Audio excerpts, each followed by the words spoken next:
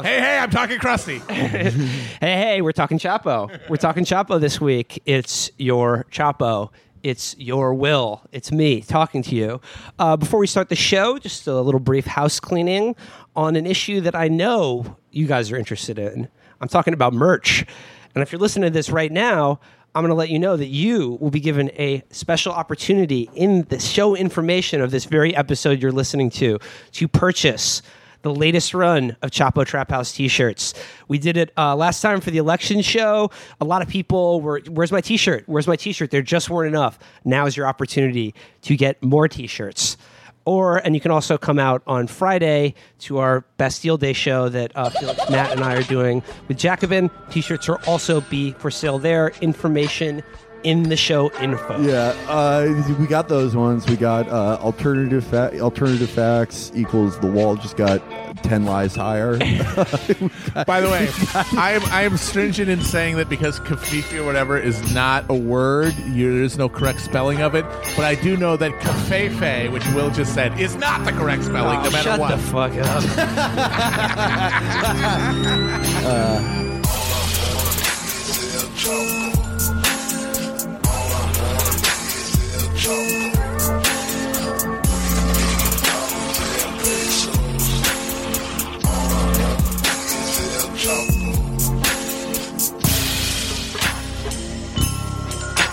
Let's loosen it up a little bit. Rip it up, rip it down, rip it all over the town. Rip it up.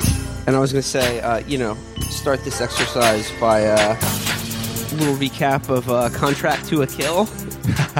You've sat on it for a few hours now. You need to let it. Motherfuckers like to call Contract to Kill. You need to let it digest. It's like any great meal. You can't immediately say what you think about it. Mm-hmm. I'm not going to be like shitting that. out this particular sirloin for at least a week. Except it's those noodles that are made of that mushroom that contain no calories. So you just eat them to fill up, but they have no nutritional value at all. I don't know Yeah. about you, but I feel very nutritionally enriched by this film. I learned a lot about the dangers of the Mexican border, why its we need a relationship wall. to There's actually the Turkey. Turkish-Syrian Yeah. border in that movie.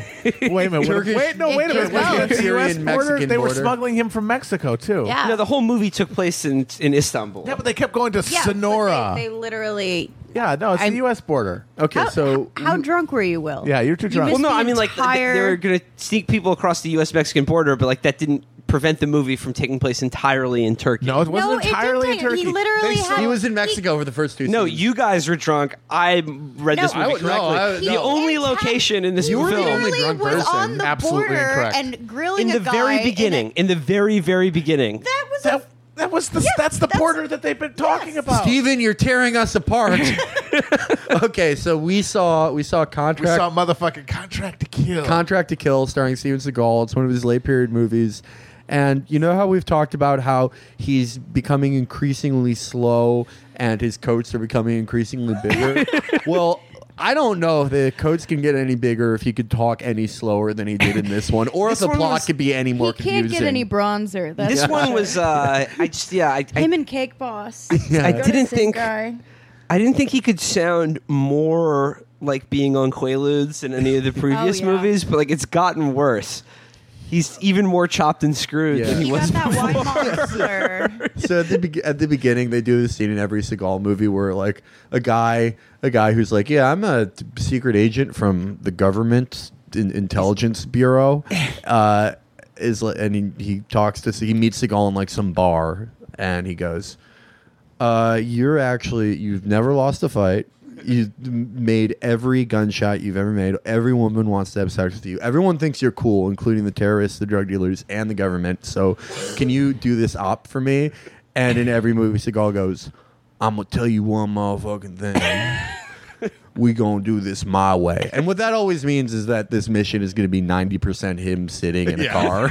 Yeah. Not even driving. There's Seagal is not an active man these days. It's amazing. So he has several fights in which it's like his body doubles back and then cut to him punching at the screen like there's Yeah. a person there, cut back to his body double, and then one scene where he shot some people, but in that scene he shot them from the front seat of the car he was driving. He didn't even get out of the car. He made some shots at one point and then advanced up the stairs like a shuffling old man worried about leaking urine. Yeah. Well, the Like novelty. it was a prostate problem shuffle. Well, the interesting thing, okay, the plus of this movie is that it did feature quite a lot of Seagal, unlike, let's say, The Asian Connection Or or The The Perfect Perfect Weapon, where Mm-hmm. Seagal is basically the villain of the movie that just appears in like maybe 10 minutes of screen time to Yeah. just Yeah, there's a lot of Seagal. in opine this. philosophically and touch women awkwardly. and in Did we those- decide that he like just refuses to shoot unless they come to his house now? Yeah. Like because Yeah. there's like the same like We've Minsk yeah. mansion Yeah. that we There think is- is just his. There is and a that's what they location shoot at. in this movie that was like the main like drug dealers hangout that was recycled probably 30 times in this film, but we, you know, because this we're is Seagal, you know, It's- completists, we've realized Yeah. that this same building was used in several. Yeah, of his it's other movies. obviously his fuck dacha outside Murmansk. Yeah, I mean, we want to make clear this is there are two categories. Yeah, the villain Seagal and the hero Seagal. And the villain Seagal does things the real Steven Seagal would never do, like traffic women, have sex slaves, just say confusing shit that goes nowhere. This one had a really awful moment where, you know, we all know about his penchant for sitting awkwardly and having his, you know, having a naked woman bestride him.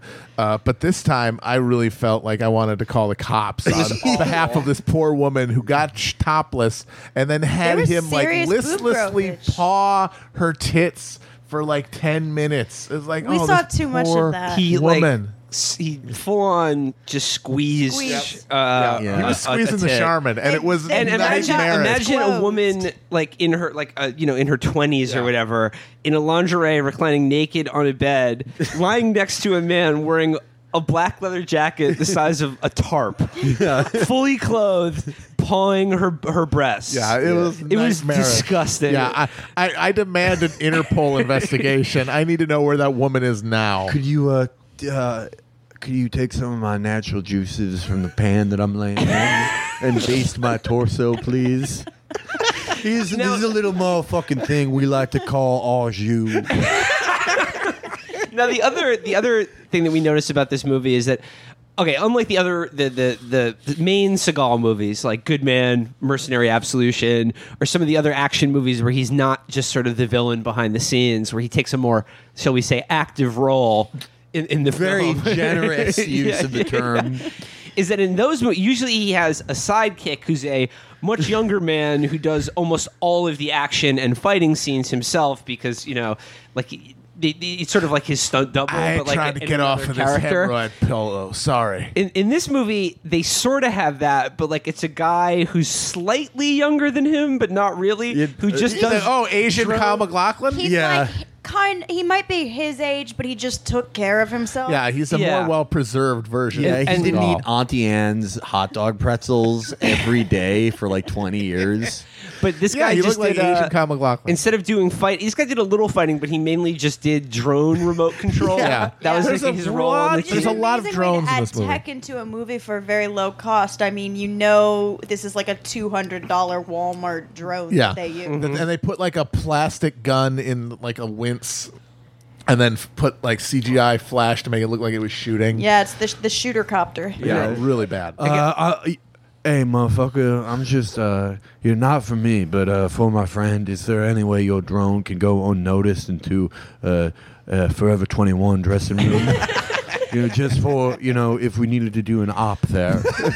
This one motherfucker's called reconnaissance. I mean, to me, like since we've been watching these movies, like to me, like and this movie really pushed it to a new limit that I didn't think was possible. Watching these movies, they're surreal. They're surreal and subversive of the whole medium of film because you watch them and things happen and it just sort of washes over you and you're like 45 minutes into the movie and then you realize you don't know anything that has happened. No. Like you don't know what the plot is. Towards like you the like end, we were it's like, just who are these Yeah. people. It's- Why are they there? It's experimental filmmaking in that like they fill an that hour and a makes you half of feel like you're sundowning with Alzheimer's. yeah, but like nothing Makes you happens. question reality. Yeah. And it ended in the most avant-garde way a Steven Seagal yeah. movie has ever ended. So he kills one of the bad guys after doing one of those like, I'm not actually going to fight because I fought for 2 minutes earlier and I'm wounded, so I'm just going to sit down across from you and then after some bullshit dialogue I'll pull a gun and shoot you. He did that twice, and then he's in a car chase. Of course, we don't know what he was chasing, but he was in the middle of a car chase. And it just cuts. Oh, Serbian It's like- McDonald's it's like stopped Texas- Serbian McDonald's stopped serving wheat pies after this hour. It's like the end of Texas Chainsaw Massacre, just like this abrupt cut. Yeah, Yeah. yeah, Like- which is And amazing. even more so because at least that was like at the end of the plot. She'd ostensibly gotten away. Here, he's in the middle of a fucking chase. So the ostensive plot of this movie is that Steven Seagal is called in to do an op, and they're like, the most He's an important op-doer, An first op, of all. yeah. That's his That's his background. official Pre-op. job. Pre-op. So pre-op, they're like, so Steven, we're getting you everything you need for your op, which is a 26-year-old woman who wants to fuck you for some reason, and Asian Kyle MacLachlan who And plays who has Joe. remote control cars and helicopters. So their adversaries are like, it's the Mexican drug cartel and Al Qaeda Hezbollah. Yep. And Yep.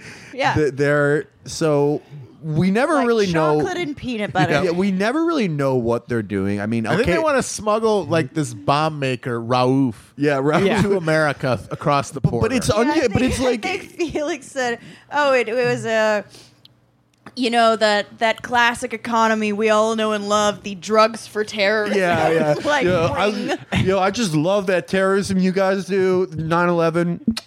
I mean, what Al Qaeda did. Forget about the billions of dollars in drugs we smuggle across this border every year. It's much more valuable for us to get you over there so you could do a terror attack that will destroy our entire business. Yeah, so the Sinaloa cartel is just like, yeah, we're actually out of money. We just gave away all our drugs to see terrorism happen. It's our favorite thing, but they never actually get it done because every meeting between you actually can't tell who's the cartel and who's Al Qaeda Hezbollah because because it's they're just all a bunch Dagestanis. right? It's all a bunch of Dagestanis in ill-fitting 14-button pinstripe suits who are like, you told me no one would be here, and the other guy is like, I only told you to expect what you did not expect. And then there's just a fucking barrel of molasses in a leather jacket wandering outside the mansion, hitting guys in the back of the head. And This shuffling, marinated bear of a There's man. one scene there's one scene towards the end of the movie when what is I guess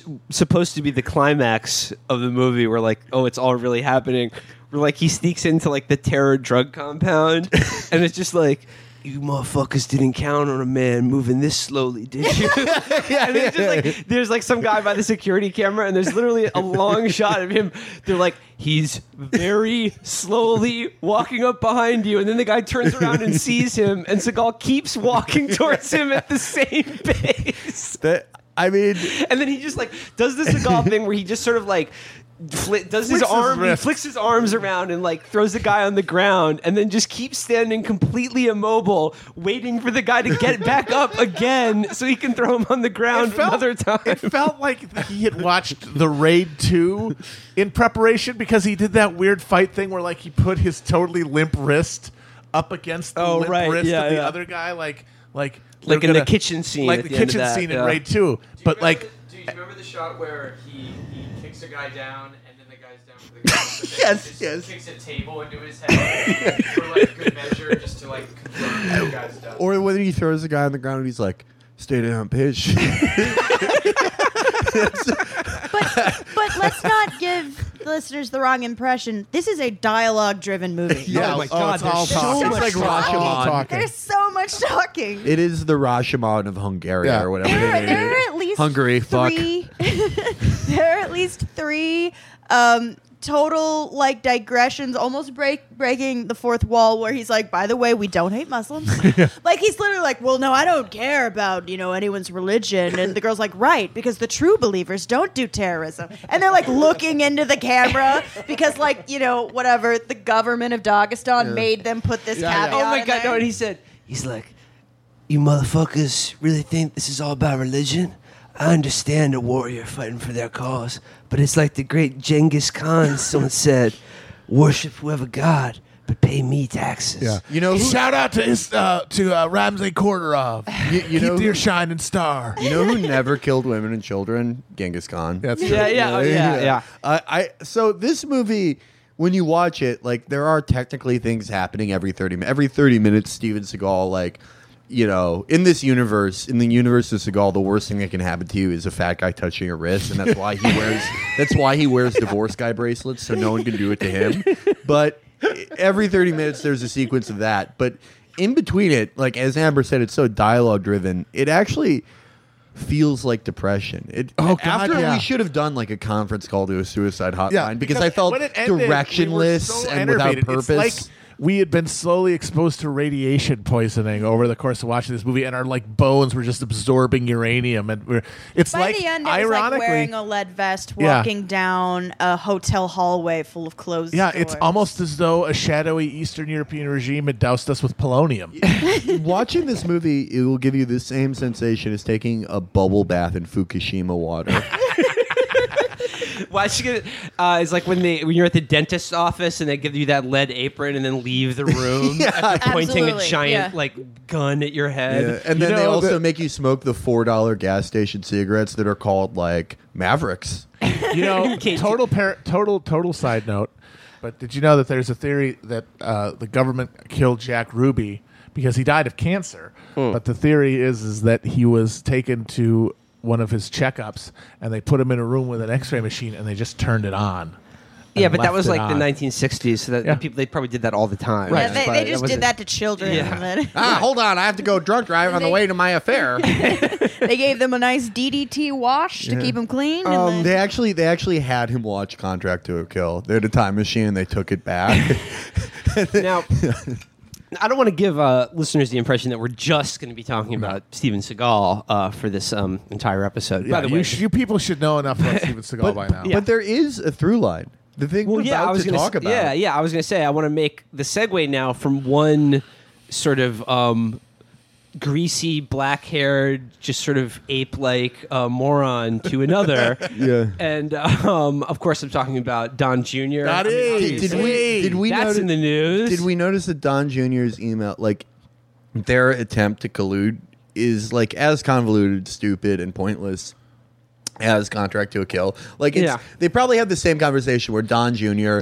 and like Sergei Fukalov or whatever met in a room and they just like mumbled at each other and then left because they didn't expect some guy to be here, or there was some fact. It was Steve Bannon was wandering around outside. Well, like the defense now of Don Jr. from his partisans and the Trump defenders is that like, well, nothing came of this meeting, and that's exactly like watching a Seagal movie. Like it's over, it happens, and then you wonder what happened. What was this? I don't. Yeah. They talked for a while about stuff they clearly didn't understand one another. Yeah. They made no actual communication of meaning.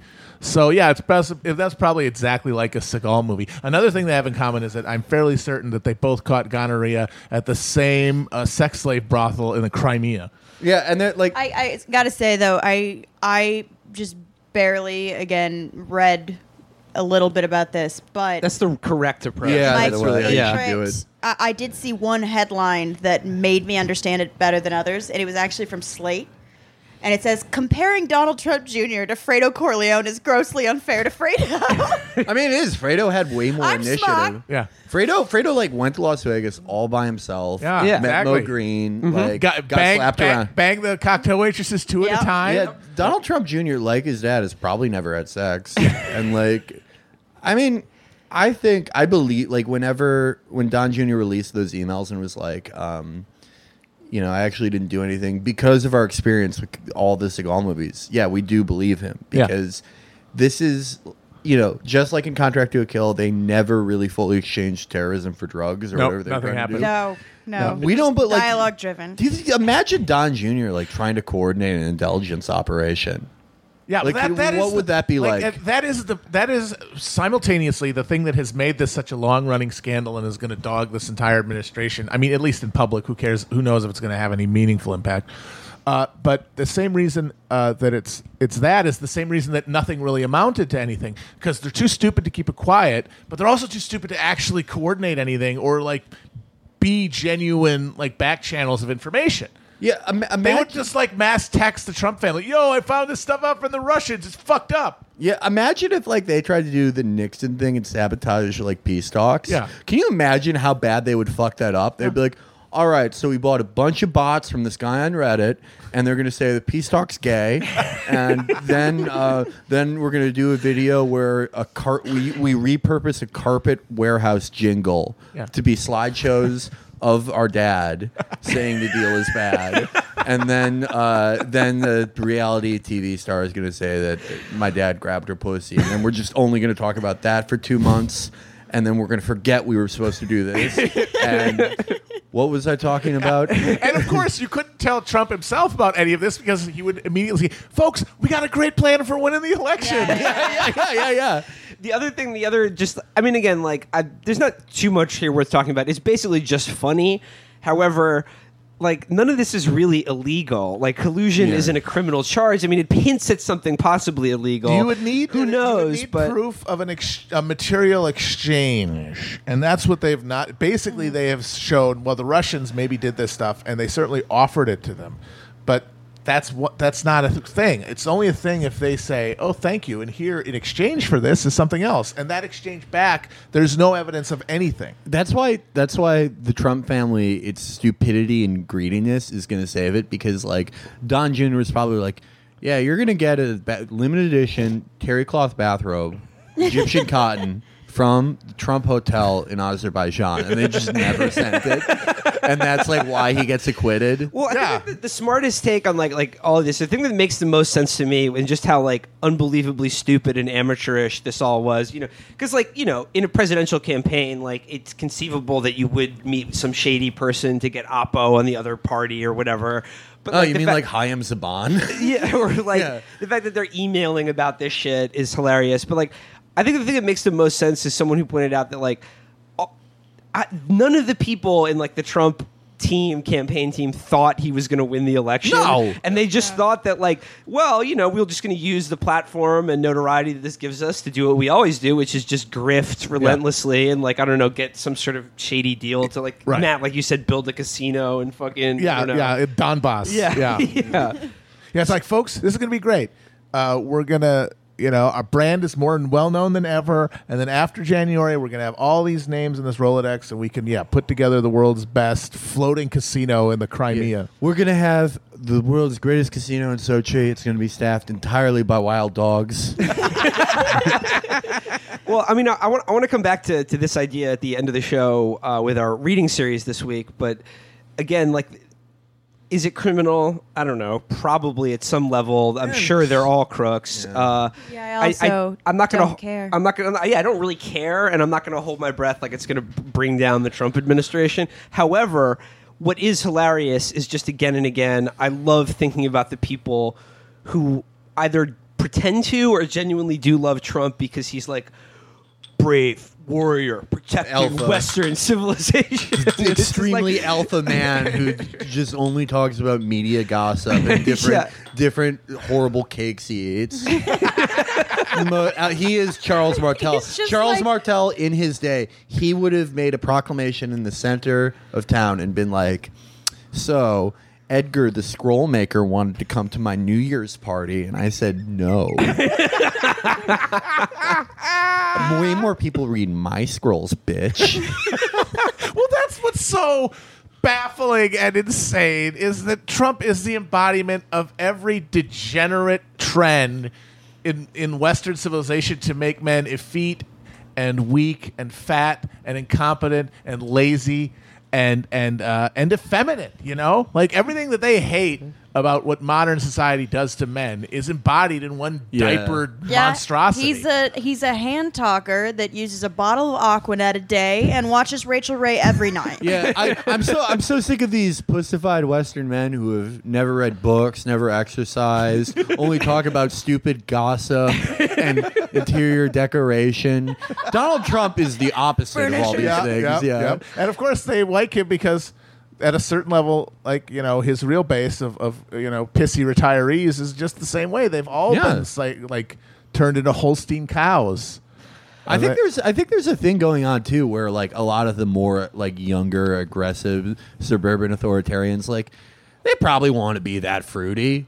Like a little bit. They probably want to, like, instead of doing a daughter purity dance, like, they want to be their daughter. That's what that's about. Yeah. And then they yeah. see this guy who's up there and he's like, Mika looks terrible. And they're like, I wish I could be that, but I can't, so I'm going to pretend it's alpha. Masculinity really is a trap. Like, Yeah. queen it up. You'll be happier. I'm a Donald very, certainly is. Yeah. it's not a sliding scale. It's like you can be the most masculine man ever, which means you're physically filthy, but you can also like feminine things like Les Miserables. I'm way happier than the president. Yeah. Yeah, you're a happy, well-rounded person. Yeah. Well-rounded Now, son. Like I said, I want to come back again to the idea of Donald Trump as sort of a hero of antiquity. But before we do, I want to take a digression to the other story that's been heating up the interwebs, and I'm referring to David Brooks, because he's been on a roll recently, and he Also very similar to Seagal, How so? Oh, how so? Jewish man with an identity crisis. This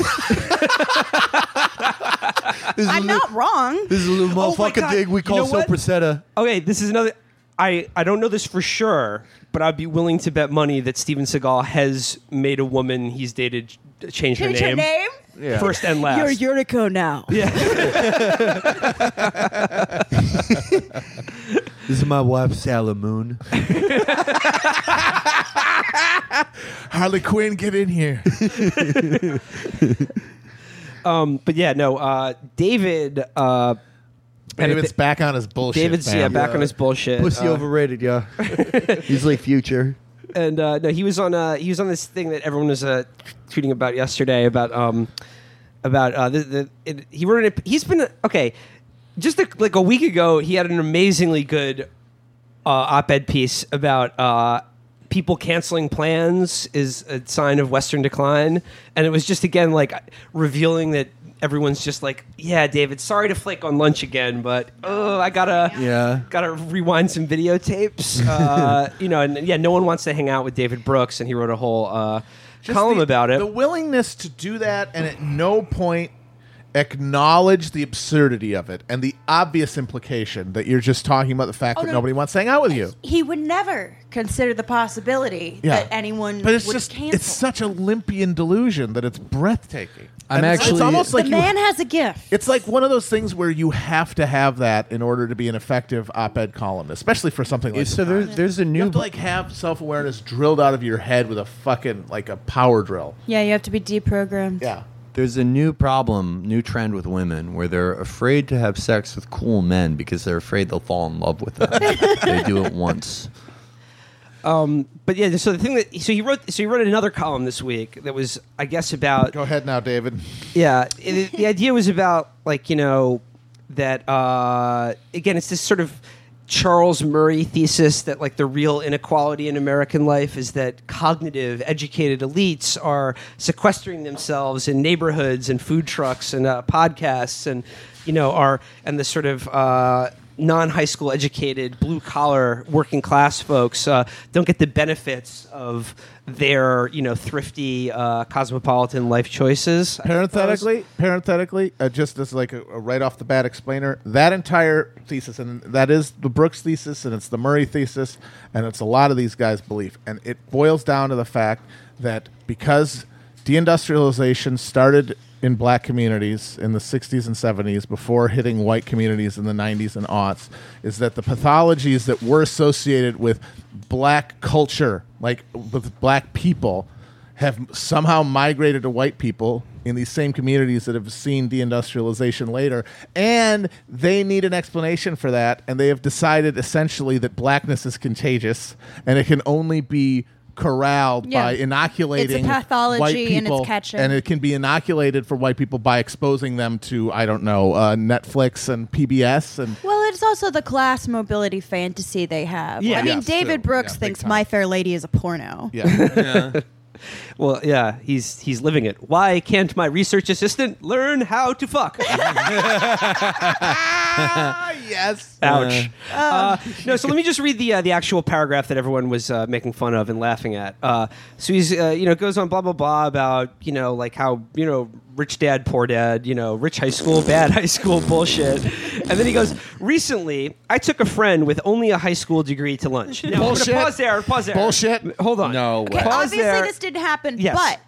but I was trying to think of what he took and made into this story, and you think it was just someone canceling on him. Well, no, I think that he was at like this restaurant. By the way, Matt Iglesias, treat boy extraordinaire, did some like shoe leather reporting and found what he thought was here's a the sandwich restaurant place. in DC. It's a Yeah, sandwich yeah. place. It's in the middle of the city. It's got like words like Pomodoro and Sapressetta on there, and so he's like, and you know what? I think he's right, but I think obviously what happened is that he was either flaked on or he went by himself to eat lunch, looked at the menu and had the brilliant insight, you know what? I bet if I was just a high school educated middle American, I'd be very intimidated by this. Let me And then No, wait, I'm sorry. invented an interaction. Just like Thomas Friedman's cab driver. Yeah, Yeah, most. I think the obvious thing is that he was actually taking his maid out for her 3-month review. yeah. I mean, that's literally the only thing I can imagine him having a friend who. Yeah, he didn't has no graduate from interaction with college. people who only went to high school. I mean, like most New York Times opinion writing is just fiction writing. It's your fictional only high school graduation certificate friend, your cab driver who told you Yeah. about how Doha is going to be about Amazon Prime this year. Your fucking your son who's like, Dad, no one's having sex anymore. It's just a bunch of interactions that you imagine that create It's the fantasy woke child. Right. Yeah. It's just the interactions and that you imagine People that are just back up your narrative of the world. Yeah. And it's never something cool like, I met someone who does the knockout game. It's just, and I approve of it. It's always just some bullshit. Well, the like thing is that they are forced. They have to have a take every week, and the thing is that one of those tricks they teach you in opinion writing is give it an actual hook, like give it real characters, not just ideas. And so you're not fucking having these interactions that often, but you do have to like belabor a point with a fake anecdote. Well, let me get to the actual anecdote in case you are familiar with it. David Brooks takes his friend with only a high school degree to lunch, and insensitively, I led her into a gourmet sandwich shop. Suddenly, I saw her face freeze up as she was confronted with sandwiches named Padrino and Pomodoro and ingredients like Sopressetta, Capicola. Is she Bill the Butcher? And Gabagool baguette. No, so it's just a sandwich shop, and he goes, I quickly asked her if she wanted to go somewhere else, and she anxiously nodded yes, and we ate Mexican. Okay, before we tee off on this, Again, Mexico before we also a tee different off- country. Listen, you wicked Jew, the next time you take me to an establishment that serves me Papist hams, think again. I'll take a boiled ham just like Mother used to make. My best friend, Bill the Butcher. one thing that needs to be, we've already established this, but just in case anyone was confused, this anecdote did not happen. 0%. David, and I can feel comfortable saying that because David Brooks has a long history of doing exactly this, especially around eateries and food experiences. Like I believe in one of his books, he went to some, like the Charles Murray Fish Town, the real America town, and then says, you could spend all day trying to spend $20 on dinner and you couldn't do it. And then a journalist went to the town he actually mentions and like finds that there goes to a Red Lobster within 5 minutes of getting there and says, you can easily spend over $20 on dinner. Called David Brooks about this, and then David Brooks accused him of being unethical or something like that. There was the famous Applebee's salad bar awesome. thing. Again, he said the folks at the Applebee's salad bar, there are no such thing at Applebee's. So it's not a stretch to think that David has made this up one more time, but he's making it up in service of something that's been a long-running shtick for him, which is this idea, the sort of conservative, sort of yuppie idea about class that he's trying to transmit to his mostly upper and upper middle class liberal New York Times readers, which is that class is really about cultural capital, and it's about these sort of like tastes and affectations rather than money and your class relationship to capital. And I want to just pick out one thing that someone capped from Thomas Frank, who was writing about this same thing that David Brooks did back in 2004. And Thomas Frank writes here, David Brooks goes even further, concluding from his fieldwork in Red America that the standard notion of class is flawed. Thinking about class in terms of hierarchy, where some people occupy a more exalted position than others, he writes, is Marxist and presumably illegitimate. The correct model, he suggests, is a high school cafeteria. Again, food. Segmented into self-chosen taste clusters like nerds, jocks, punks, bikers, techies, druggies, god squatters, and so on.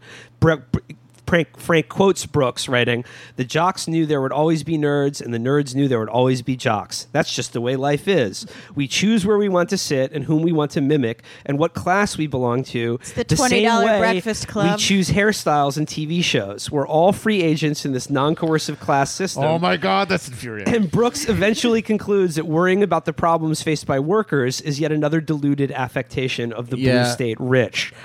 I mean, Brooks is exactly like every fucking chud who screams about Muslim rape Yeah, but he's a gangs chud and shit. that does interviews. He's Right. Chud Turkle. Right, so he's he's like every fucking chud that screams about Muslim rape gangs and the Apex gang if they're Australian, who is in charge of like a few blue collar guys, makes about $120,000 a year, but thinks they're blue collar because they listen to like Chud Truckley or Chase Whitney, Yep. But that's been a long- or Whitney Poole or That's whoever been the their fuck. fucking strategy for 30 years. They've been detaching class from economics and replacing it with culture because they can win on that terrain. It's amazing though because everyone knows with just like the slightest bit of thought that this is utterly untrue. Well, yeah. I taught at NYU and I would talk to people who were the children of Russian oligarchs or like their family owned 3 factories in Shenzhen. They had major like cultural competency difficulties coming into the U.S. for the first time. I mean, it's extremely difficult coming from one of Yeah. those countries and trying to navigate America. But you know what? They're going to be just fine. They got that money. Well, that's because what these guys always do, and when they talk about things like cultural capital or education or getting married, they take things that are symptomatic of having wealth and economic security and turn them into causes. They reverse causality. Yeah. They say, oh, they are able to maintain relationships because they're being able to maintain relationships is why they have money. Or having certain cultural touchstones and being able to converse at a certain level is why they have money. No, it's the other way around. Obviously, it's the other way around. You have You don't little wanna money. believe You that can't money have the causes stability to stay anything. married, right? Because I mean, that would be to alter, that would be to make them complicit Well, in a what's world so that is insane is that, fundamentally like, unfair. I could explain in one sentence how poverty causes less marriage. One sentence, and I just did it. You're not stable enough economically. You can't maintain these relationships. The pressures are too great. Done. I finished it. They've attempted it. They have billions of dollars behind it as a propaganda campaign, but nobody could explain to you how getting married keeps you from being poor if you were poor. Matt, they could never fucking what they explain say, that. what they explain is that they they rattle off a bunch of statistics about positive life outcomes for people who get married and get married after finishing college. Right. Not the results of marriage, Yeah. but Not the it's a result. positive life outcome. Okay, now, it's been a sort of hobby horse of ours on the show that whenever you see someone either saying or implying that politics is downstream from culture, you can be guaranteed that they're grifting you or they're full of shit or they're just a right winger in some way. It's but can always I the just say I'm economy. still really proud of Chud Sturkle. That was very good.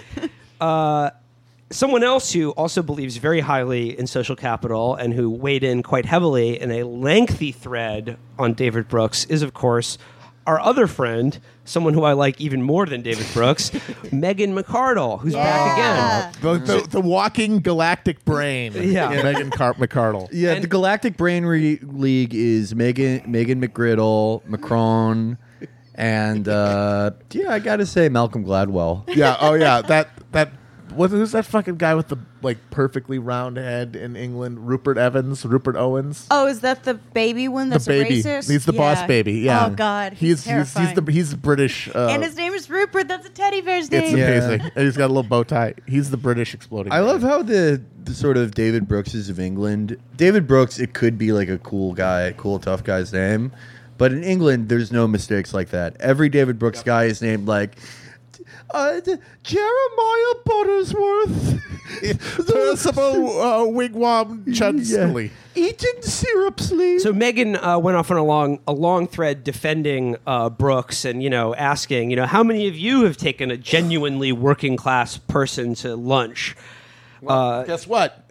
Not David Brooks and not you either, Megan. Yeah. So she goes on and off. And Also, take them to lunch. That's the wording that makes me think it was his maid. Yeah. Right. You don't take a friend to lunch. So you go to lunch meet with a friend. them for- Yeah. I noticed this in the replies of the people talking to Megan, and I just want to. It was one interaction I want to cap here.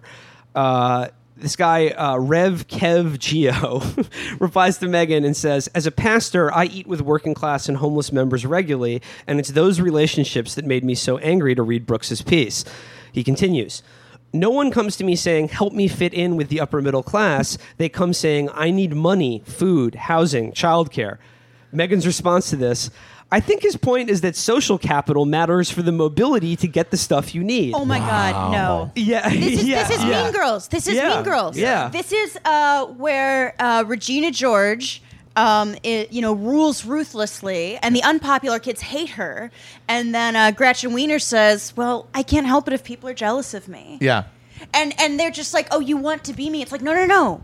We hate you. Yeah. We just like to be able to fucking survive. We without just being want in your fear at all stuff. times. We want your But, stuff. and the way to prove conclusively that claims like McArdle's here, that social capital is more important, is easily and perfectly disproved as similar claims that it's about education or getting married or anything. It's like, if you apply that, imagine you could snap your fingers and your wish for this community was granted. They all of a sudden have all the cultural capital and ability to negotiate amongst money that you do. They all are married to the person who had their kid. They all have education. They're all listening to NPR. They're all doing those things. If every one of them did them, you would still see tons of them poor because those spots are limited. And if everybody had it, I mean, these people claim to love economics 101, but have you ever heard about fucking inflation? If everybody could code, it would not be worth anything on the market. If everybody has bourgeois social cues, the bourgeois social cues are not a value added anymore. Yep. So none of these things, if universally applied, would solve anything. Yeah, I mean, also, I think the unstated thing here is how cool McMegan and David Brooks and all these people think upper middle class culture is. I grew up upper middle class. It's like the culture is fucking awful. All you do is just eat like dry pieces of bread that you smear like various moldy cheeses on and talk about That's always what I thought it was. And talk about the fucking wait list at Brown and like, well, a new play. Like everyone doesn't just go to plays every year to see if they're still bad. It's trash. No one should want it. Okay. And No. This is wait. Just one quickly. Another thing that undermines it and completely destroys it is, okay, fine. Even if you think it's a noble pursuit, what is your strategy for actually doing this? Does David Brooks want to go into like a dirty pool hall and set up a shingle that says, ask me about sailing terms? Yeah. And then he gets a fucking pool cue broken over his head? That's the new Roadhouse. He wants to be Patrick Henry Higgins. Patrick Swayze, back from the dead, escorts David Brooks through various rough and tumble bars. Yes, and then he teaches them bourgeois values of thrift and diligence. Yeah, he's like, pain don't hurt, and class isn't about money. Oh my God. Shit, that's going to happen now. That's really... Patrick Swayze's coming back. I brought him back to life, everybody. But to Felix's point about how just utterly banal and awful these upper middle class values that Brooks and McGriddle seems to think are so in vogue, I got to talk about McMegan because I'm a connoisseur of McMegan, and it's so funny that in that long thread she's. It's clear what she's doing. She's, it's the same move they always do, which is to be like, oh, you claim to care about, the poor and working class, but you don't really know any of them. Like, presumably I do, and I speak their language and understand them in a way that, cosmopolitan liberals don't. I seem to read a couple things from Megan McArdle right now, and it's funny because it's all based around food. This is from... These people are all just hungry. This is from they her... just write when they're hungry. I just want to read a few selections from a column McMegan wrote for Bloomberg called the Gotta Have It All kitchen gift guide. Subhead: Good news, America! You can now buy a Thermomix. Imagine her. What's What is that? I will let you know. I will let you know. So this. Okay, I'm just going to show Matt. Look how long this piece is. I'm going to scroll, and Matt, Okay. you just like let the. All right, 1, 2, 3, 4, 5, 6, 7. Between this and the Eight. Juicera, we're just like a Holy kitchen gadget blog. That's now. like, oh my I'm god! still scrolling. I'm still There scrolling. have to be 24 like paragraph long items. This is on the- different. Oh, maybe I'm sorry, more like 30. I'm still scrolling. Holy I'm shit, still are you scrolling. fucking kidding me? Okay, this is the longest thing McGriddle has ever written, and it's about it's all about kitchen implements that you And can just buy. like on the road, she wrote it on one long scroll and mailed it in. Okay, on her list, she suggests buying high-quality jar-shaped measuring spoons. Fuck you. You wouldn't think there'd be much to say about measuring spoons. Yes. At least unless you've spent time hunting for your spoons, trying to Oh, divine the God. size of a cheap plastic one. No, it's not that Okay, hard. Next I item. waste time hunting for spoons. Next item. all the time. Again, and Megan is Is that a speaking. euphemism? You know, when you're hunting for your Yeah. spoons. I mean, Matt, if this she was is like you. We noticed how unbelievably long this is, but like Megan is putting in the work here of educating working class Yeah. people on how to gain the social like capital you- to wait a get minute, the wait a minute. social mobility to get the health care that they need. Look, okay, yeah, I understand. All right, you live with your mom, you take care of her. You basically survive on her disability and some Medicaid. I get that. You know, you have a high school education. You went to a school with very low standards. You really have no ability to get anything other than like into a scam for-profit college that you're going to pay $100,000 for. I understand that, but where's your microplane? If you just got a microplane to get that real good zest from the lemons in your meringue, I think this whole thing could turn around for you. Yeah, I mean, the thing is, every one of these gadgets is what an upper middle class person uses to escape the eternal screaming terror in their brains that their lives are meaningless and that everyone is surrounded by them hates them, and the only reason people talk to them is because they're all cushioned by this cloud of money and this assurance that nothing will ever happen to them. But deep inside, it's like every day their brain is just replaying Contract to Kill. That's how truly empty and pointless their lives Haven't are. had an orgasm in 6 months? Get a garlic press. Yeah. No, get an extra large spatula. Megan says, a few years back, we somehow acquired a fish spatula. I don't know how because I hate cooked fish. That was when I realized that a very big spatula is How do you an accidentally get specialty kitchen items? Matt, calm down. Matt, please calm down. normal, I'm Matt. trying. I'm You know, trying you to pop educate. like 3 Ambien and then you order them in your sleep. That's the most like exciting- Megan McArdle does. No, okay. That's the most exciting God, thing you're- that's you're- happened to you're them. stealing, You're stealing my thunder here. I'm breaking out of the holiday gift guide and I'm going back to a classic McArdle column that begins like this. I haven't taken a full count, but as far as I can estimate, we have nearly 90 rolls of Bounty paper towels in our basement. You bathrooms, I could shit all day. You could be forgiven for thinking we were stocking up for an expected flood from a nearby orange juice factory. Just terrible writing. Awful. What? But like, okay, she goes on and on. So wait a minute. Oh wait. For months, so she so- either has an orange juice factory I'm trying next to to her, explain. which is banal and pointless detail, or she made up an orange juice factory, which trying is somehow to even more explain. banal. This is her and her gamer husband, who, of course, live in a very upscale part of Washington, D.C. that's just recently been gentrified. And she says, for months, I've been dutifully taking paper towels out of their Amazon boxes, wondering why they seem to come so frequently. For months, my husband has been tucking the excess neatly away on basement shelves, wondering why our household's current paper towel balance had continued to grow even after he canceled his subscription. The truth was only revealed when my husband happened to be downstairs at the blah, blah, blah. It just goes on like that. I'm just going to really quickly read a few other items from the Gotta Have It All kitchen gift guide for the poor and working class. A pizza mesh, which ensures the moistness and crisp of your pizza dough. Just get DiGiorno. Wait. Do you want it moist or do you want it crisp?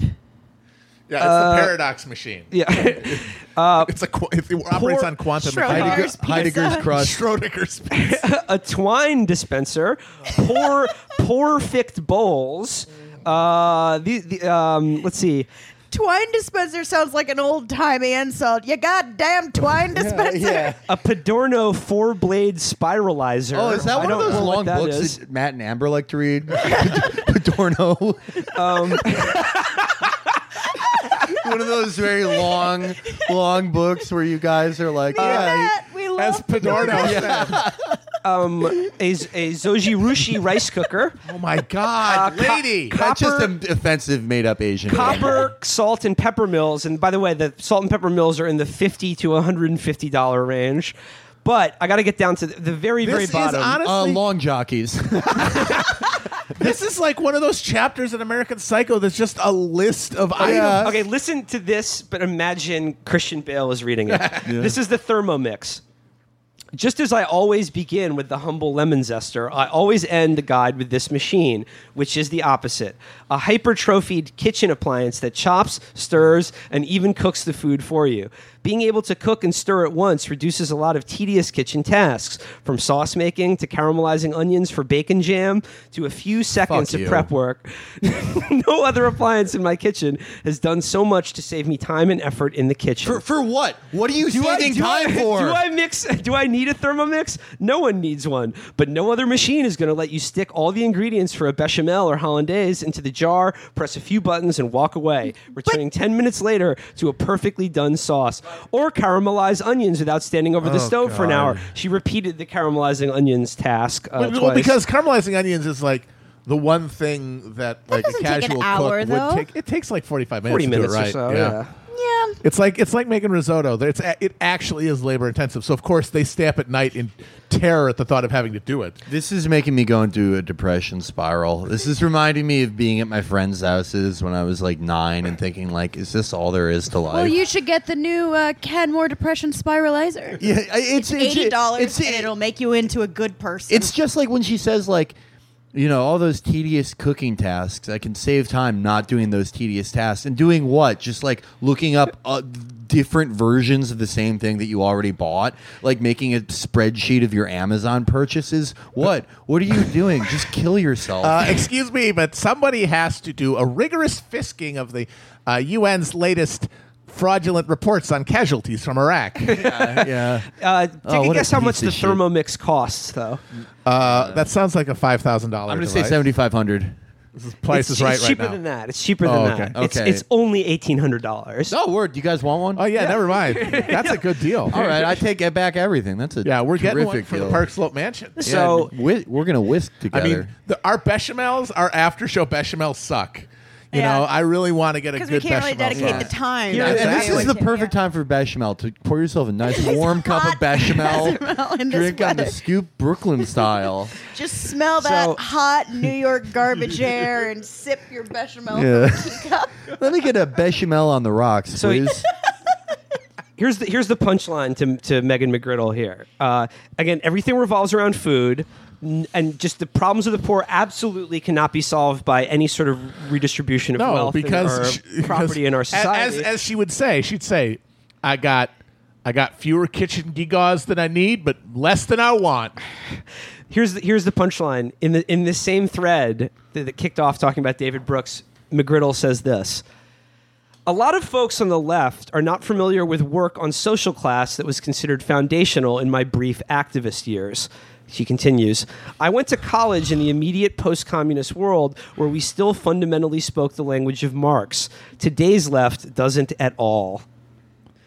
Who do you know mean- on the left? Well, what is she talking She about? is right. They don't speak in the language of Marx, but neither did yuppies.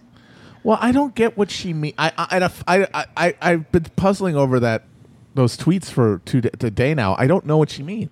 I don't get what she's talking about. I guess I think she is so concretely identified class with social convention that in her mind, when Marx was talking about class, he wasn't talking about someone. A working class person being someone who had only their labor to sell. It was somebody who enjoyed F-150s and Nashville modern She country probably and Western remembers music. like reading Bourdieu and like thinks like, oh well, I had Marxist culture analysis. It's like thrust I think upon that me.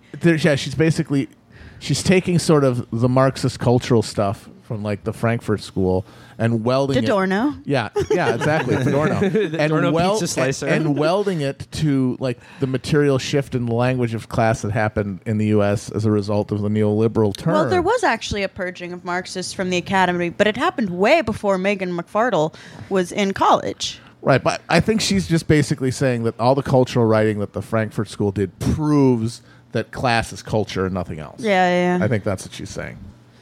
She sucks. God, she's awful. Yeah, read that. I mean, I only like it's like it's long, but check out the Megan McArdle Holiday Kitchen And that gift guide. insane litany she did, like, she's got a lot of money. You know, she's Yeah, well yeah. off, but she's not even close to one of the richest people in this country. And if somebody like that, who contributes that little, is able to amass such a grotesque menagerie of completely superfluous Spatulas. items, and thinking just...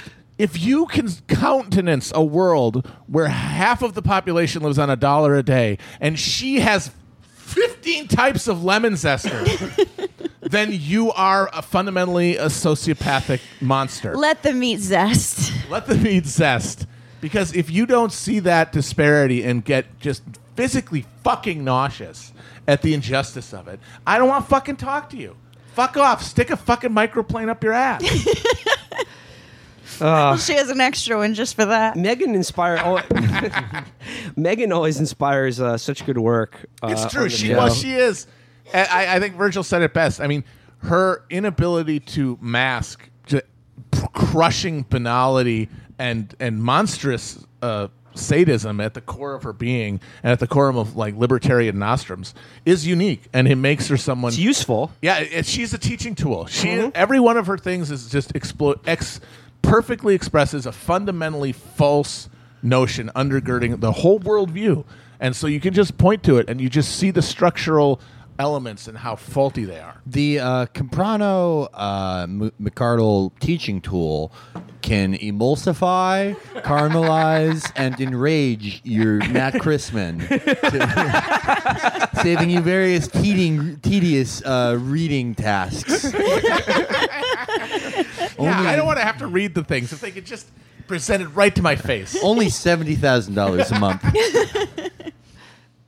I love the idea that Megan, through her holiday gift guides and Bloomberg View columns, is imparting the social cues that working class and poor people need to get, like she says, get the stuff they need. And by stuff they need, she means healthcare, Healthcare. housing, and education. Child care, Yeah. elder care. She actually means the Lad magazine stuff. Jessica Alba's boobs, eating bacon in a Ferrari. All right, guys. One more tedious reading. Yes. Hell yeah. Can I torture you with one more Yeah, tedious let's do reading? it. Like I said, I referenced this at the beginning of the show when we were talking about just the alpha Trump family and just how cool they are. how cool they are, how strong they are, and just how like we're defending the West. Like the West is back, baby. Yeah. The West is the best. Just no need to apologize anymore. Deus Volt, baby. Yeah. And Donald Trump is the mouthpiece. for Western that. chauvinism is back. It's Yeah. good again. Yeah. Teutonic wolf howl. And just like the sort of the weird thing now on the pro-Trump right, not the anti-Trump right, who again has Or made, as G here would call them, the anti-Trump right. yeah, like the sort of people who find Trump distasteful, but essentially they agree with everything Yeah. he represents and all of the policies that he's implementing, but Yes. they don't like him personally. I really think and that term is just hedging their bets on when his administration inevitably implodes Yeah. and is tainted the conservative movement with it. Yeah, Like, I somehow think- they get a reward for leading up to this guy. Yeah. And now we've talked before about how, like the never Trump guys who are now the anti-Trump guys are a very specific brand of nerd and cuck. Oh, God. Bow-tie. However, the pro-Trump intellectual right is even more intensely dorky, like way more bow tie, like bow tie at a level that is. Their Well, bow it's- ties got bow ties. It's Yeah. because for the anti-Trumper, there is really no disparity between their dickless wan worldview and their just sad dorky presentation. But for the vociferously pro-Trump intellectual, the difference between your like embraced ideal of masculinity and yourself is so obvious and stark that it makes them even. It's like how a short guy with a big dick, or the dick looks bigger. You know, It's like I do know. I do know. So the anti-Trump guys. That doesn't work for yeah, I anyone know. listening. Whatever. The anti-Trump guys want to be Buckley, which is like an attainable fitness goal for anyone. But Just slice off your lips and wasting just go disease. into your doctor and demand to be deboned. But the pro Trump writer guys, they literally think they are Charles Martel. Yeah. And they will die if they're in sunlight for like 20 minutes too long. Now, I found the perfect example of this this week in a publication called American Greatness. That is like it's this weird clique of like guys at Stanford who have their intellectual journal that's staunchly pro-Trump, and like Victor Davis Hanson writes for it. They get bullied by the Scholastic Bowl team. It's really, we should read it more because it is such a fascinating project. A bunch of like total nerds who are very self-conscious about presenting themselves as smart eggheads, trying to do the mental gymnastics to make, demented nitwit Donald Trump look like an intellectual. The guy who literally is like wearing a diaper. The You guy can that see will him make fun of you Yeah. for your many melanomas, which Yeah. I'm sure they all have. So the guy who wrote this article, the title of the article is Donald Trump as Pericles, which is just so fucking good. And it's written by this guy, Roger Kimball. Google image search him right now. Kimball, Between the give the people air. Pericles. So Donald Trump, and Google image search Roger Kimball, and you'll get what I'm talking about. How the pro-Trump intellectuals are even more insufferably dorky. So he goes, and he's talking about the speech Donald Trump gave in Poland last week. Yeah, all the alt-right guys came at that. Yeah, stuff. they really Even love though it. it was like a pure neocon speech, it just shows how fucking stupid. Yeah, but those they talked guys about are. how Western civilization is good, and Which that's is all they need like to hear. George W. Bush did that. That was That's like half true. of his post facto rationalization for Iraq was that Western values should be imparted on people. So these people are so fucking stupid. They're incredibly cheap dates. If fucking Elliot Cohn walked out there and was like top keck, they'd be like, he's so cool. Fucking idiots, morons. So I just want to read from a little bit from the Journal of American Greatness, a project of the Center for American Greatness. And I'm sorry, the other website, there's a tab called The Greatness Agenda. That's maybe worth looking into later. type in code word great on fleshlight.com. So here's Roger Kimball, and he writes here, I have no idea who wrote the rousing speech that Donald Trump delivered Thursday in Warsaw, but I think I know who might have provided a model. Pericles of Athens. That's Sure. the plural of perennium, again, just for those listening. As I noted yesterday, the speech contained the usual quota of diplomacy speak, freshened up with numerous specific advisories, blah, blah, blah. As I also noted, however, the real meat of the speech came about 3/4 of the way through when Trump mounted The hot, a throbbing meat. wide-ranging and spirited defense of core Western values and achievements And this speech was where? in Warsaw. Right. So what they heard was, the Reich will seize Krakow again. Like, that's basically the... That was a core achievement. I mean, that's the... I think it's imagery. So Roger, Mr. Kimball says, it's not just that we are rich and powerful, it is also that we cherish such enabling civilizational values as individual liberty, the rule of law, the political equality of women, religious freedom, and a generous, innovative spirit of curiosity and exploration. I love this because doesn't that cuts against Trump's other fan base, which is the Keck alt-right guys. Yeah. With their defense of Western civilization certainly doesn't include religious freedom or political equality for women. No, I mean, you saw Prison Paul yesterday. Prison Paul was like, Teen Vogue promotes anal sex and we wonder why the terrorists hate us. It's like, yeah, you should just be a Salafist. You're already just a sexually frustrated dumbass from Birmingham. or Imagine whatever. my surprise when their Mahdi is hidden. It's hidden because it doesn't exist. Imagine my surprise when I enter a Rafida temple and they're crawling around the floor like snakes worshipping fire. I don't know anything actually about this speech. I figured just people went bonkers over it because Yeah. he was in Poland. No, it and was. he It just was goes, like, oh, those he are was going super like white people. the West, folks. It's the best one of all the 4 coordinates. You can't beat it. North, pretty good. Santa lives there, can't beat him. Personal friend. Genius. Personal friend. No, this is from the speech. He says, folks. I picked out Rudolph. I said that's the winner. This is actually, I'm quoting from the speech now, Amber. This is what he writes. We write symphonies. We pursue innovation. We celebrate our ancient heroes, embrace our timeless traditions and customs, and always seek to explore and discover brand new frontiers. What's Donald America Trump's- doesn't have customs? ancient heroes. Yeah, They're not we're 200 ancient. Timeless customs? Well, what, when you meet a woman, you put her hand out, you grab the pussy. No, but Timeless as far tradition. as honoring like ancient heroes, I think China's pretty good at Yeah. that tradition. No, but Eric, he's talking about the West. He's talking about America, a.k.a. the West, a.k.a. Athens, a.k.a. Jerusalem, a.k.a. Charles Martel. And that thing we write symphonies. Charlemagne. That is a huge wink to these fucking Proud Boy dipshits who are obsessed with the achievements of white civilization, which of course they had zero to do with, but they Yeah. decide, you know what? and Beethoven's also the knife, only that was people, me. that's the other thing. The only people who are like, like actually being like, oh, well, the symphony and the ballet and the opera are like queers like us. But they That's just want to it. take credit for it. It's like, yeah, Mona Lisa, that was me. They want to take credit for it and distract from the fact that if we're talking about American culture specifically, most of like the heritage and tradition of our music was created almost entirely by black people. Yeah, and every- what's Donald Trump's favorite symphony, by the way? Like the score from Armageddon. Like, what the fuck are you talking about? all of He the loves traditions. John Williams. Sorry, All of the traditions that we would want to call genuinely American in food and entertainment or music specifically, they're all due to subaltern peoples. Yeah. They're not the Yeah. settlers. The settlers made shit. And like, you know, and I don't want to be the typical asshole who's like, rock and roll just stole everything from black music, because it borrowed a lot from country and bluegrass and, you know, Scotch Irish folk music as well. But guess what? They were also trash people who Yeah, wanted they're to- pieces Yeah. of shit. They're pieces of shit. I mean, this is just like the thing where it's like, oh, I'm a Western chauvinist.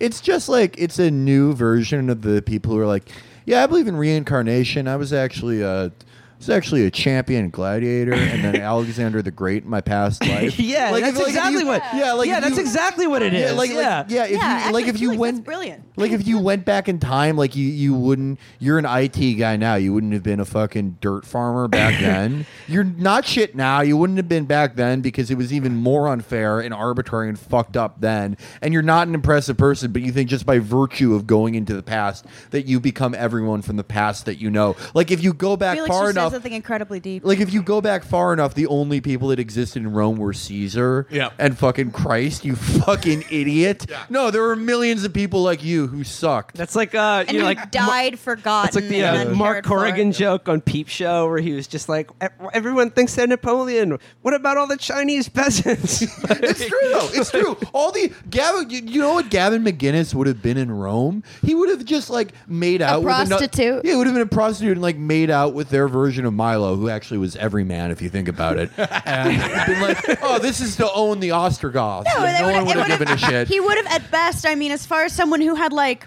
you know, like social standing, but not actually a lot of power. Yeah. He would have been like, I don't know, like a very low tier merchant or a prostitute Yeah. or something. Like he wouldn't be a slave, but he certainly wouldn't be in charge of anything. Oh God, no, No. He would And be these one of people those all guys. want to like claim to Western culture. He would be one of and they mean those- like high culture, and it's I know I don't see them at the ballet. Yeah, Like, no, but I like the don't see you at guys, the the ballet. I guys never that the see you at Romans the would just like throw into the Colosseum just to get like torn in half by like disinterested baboons, like that would be them. Yeah, Yeah. yeah. It's like, let's see what happens if we put this guy in a sack with a Wolverine for an hour. Yeah, you think based Stickman would be leading the charge in Gaul? And here's the Get other thing. Fuck out of here. And the other thing here that I love about this is it also includes the great sort of conservative intellectual tick of, you know, reading the classics and quoting them, which impresses, I don't know, high schoolers. So they have their audience in mind when they do this shit. But when they invoke like classical Athens and Rome, dude, both of those societies were awful. They were brutal and They were terrible. brutal, terrible, oppressive places. there were like 5 jobs, and you weren't going to get the one good one. Yeah, it's like you could use sort of a version of like Raoul's veil of ignorance of like, okay, you think a society was great. Well, how enthusiastic would you be if I told you I'm going to snap my fingers and you are going to be randomly placed into the life of somebody from that society? And if you say, fuck no, it was probably pretty shitty. and there's nothing to be venerated. So yeah, What was the thing? Black people can't time travel. Anything before 1985 is just completely unacceptable. Yeah, and anything before they broke up, like feudal ties and those sort of like rigid social roles, it sucked for basically everyone. so I mean, I don't know. I don't know what is really worth left to read from Roger Kimball here. Wasn't there but some description of him as like a ripped, yoked, like no, okay, man yeah, guy? no. Here he goes. He says he talks about how. Wretched lefties like Peter Beinart castigated as evidence of his racial and religious paranoia. I mean, he is basically giving a blood and soil speech and talking about, invaders polluting our culture. Yeah. Couldn't see anything wrong with that. But he also uses the phrase, it was the same throughout the gigantic and odoriferous midden of progressive commentary. Can you just hear like the nasal voice writing that? Odiferous? Odoriferous midden. It's like people who say when their drinks come, libations. Yeah, this article already walked He's across... a milady guy. Yeah, this article already walked across the room and said, I doff my cap, my lady, to Amber. Yep, exactly. So the one last thing I got to read from this that I think sums it up, and he goes, he quotes from Pericles' famous funeral oration. Again, by the way, Pericles, Plural of perineum. he got Athens involved in a disastrous and unnecessary war that basically ruined their entire culture and shut the gates to the city during a plague that a lot of people also died from. He was basically a demagogue and an asshole. So I suppose and probably also child fucker. So the comparison holds up with Trump. Right, but there are beautiful busts and statuary of him. This and is the that's all last thing things I want to people read care from about. this. He says, it's a good thing that Pericles did not have to suffer under the scrutiny of the chestless, politically correct ditto heads that rule our media and educational system today. Or perhaps I should say, it's a good thing for them that they did not have to suffer under the frank and manly self-confidence of Pericles. Listening to Donald Trump yesterday in Warsaw, however, I wonder whether the tide is going out on that brackish, self-infatuated yet self-hating fraternity. I suspect it is. Good riddance. And to that, I want to say, Sashing yeah, across I just like I stage, and they're like, this man. I genuinely feel bad if you like Donald Trump and have to keep defending him and creating ever more elaborate fantasies that he represents some kind of lost Western masculinity for all of the reasons that I think we've outlined I mean, it's just like you shouldn't have to try so hard. You should just be like, I like Donald Trump. He makes the people I dislike It's a angry. Dear Prudie. He's a troll. It's they start out with look. I love Donald Trump. yeah. If you have to say it, then there's something very weird going on. Yeah, just fucking strap in and enjoy the ride. You're triggering the snowflakes. Congratulations. You don't have to create these sad, pathetic attempts at justifying why this bellowing oaf is your fucking champion. The shield of Achilles. Just enjoy the ride. You strap it. It's like that video that they show in Soylent Green before they euthanize you. Just watch it. Watch the pretty pictures. Perchance, milady notices that with the very courage of Achilles meets the beauty of Athena, that the grandiose, exalted wit of such a man could rain down on his inferiors like the arrows of Ajax. And no, someone will write that column, and then 5 minutes after it's being published, Trump will be photographed like giving a thumbs up next to a Big Mac, or like Folks, I just met Tracy Lords. Terrific. I always wanted to fuck her. or just talking about the wonderful chocolate cake he had on his golf course, or just be like clapping his hands like an infant during fireworks. Being caught on a hot mic, no one ever proved to me that Liberace was gay. Oh man. So good luck to them. Good luck to all that. Good luck to everyone. Good luck to all of us. We're gonna fucking need it. No, I was going to say good luck to everyone who was a duke in a past life when Western civilization was strong. It was manly. 90% Dukes. Yeah, if you Speaking guys, of monarchy, I'm gonna be gone for the next 2 weeks. Oh, right. Right. Oh, Right. yeah. And we'll show. wanted to. Boys, Yeah, time to kick squint- up our feet. squint harder. Put the hands. Time to scratch ourselves openly. Hey guys, Amber's not going to be here. Let's jerk off in front of each other like guys do. Let's just Last one's got to eat the biscuit. Hey guys, let's just kiss each other. No girls watching. Just like guys do. Just guy things. Yeah, let's just guy all, stuff. Let's all sleep in a big bed like Willy Wonka. Amber, why? So wait, why are you going miss away? you guys so much. Yeah, we're pretty good. I'm going to the UK for Bollocks! the next 2 weeks. You're going to go to the bloody Tesco around the corner. I'm going to be talking to a lot of people from Momentum, the organization that's very much behind the rise of Jeremy Corbyn.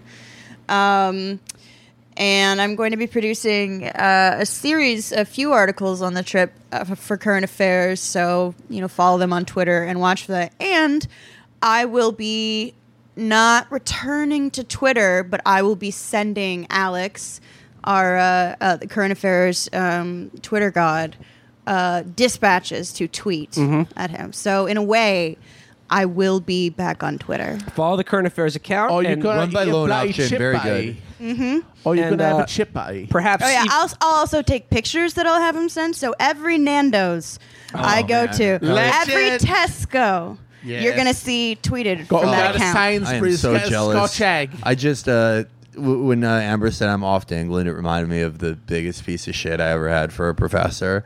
He was my world religions professor in a city college in Chicago, and he had an affected English accent.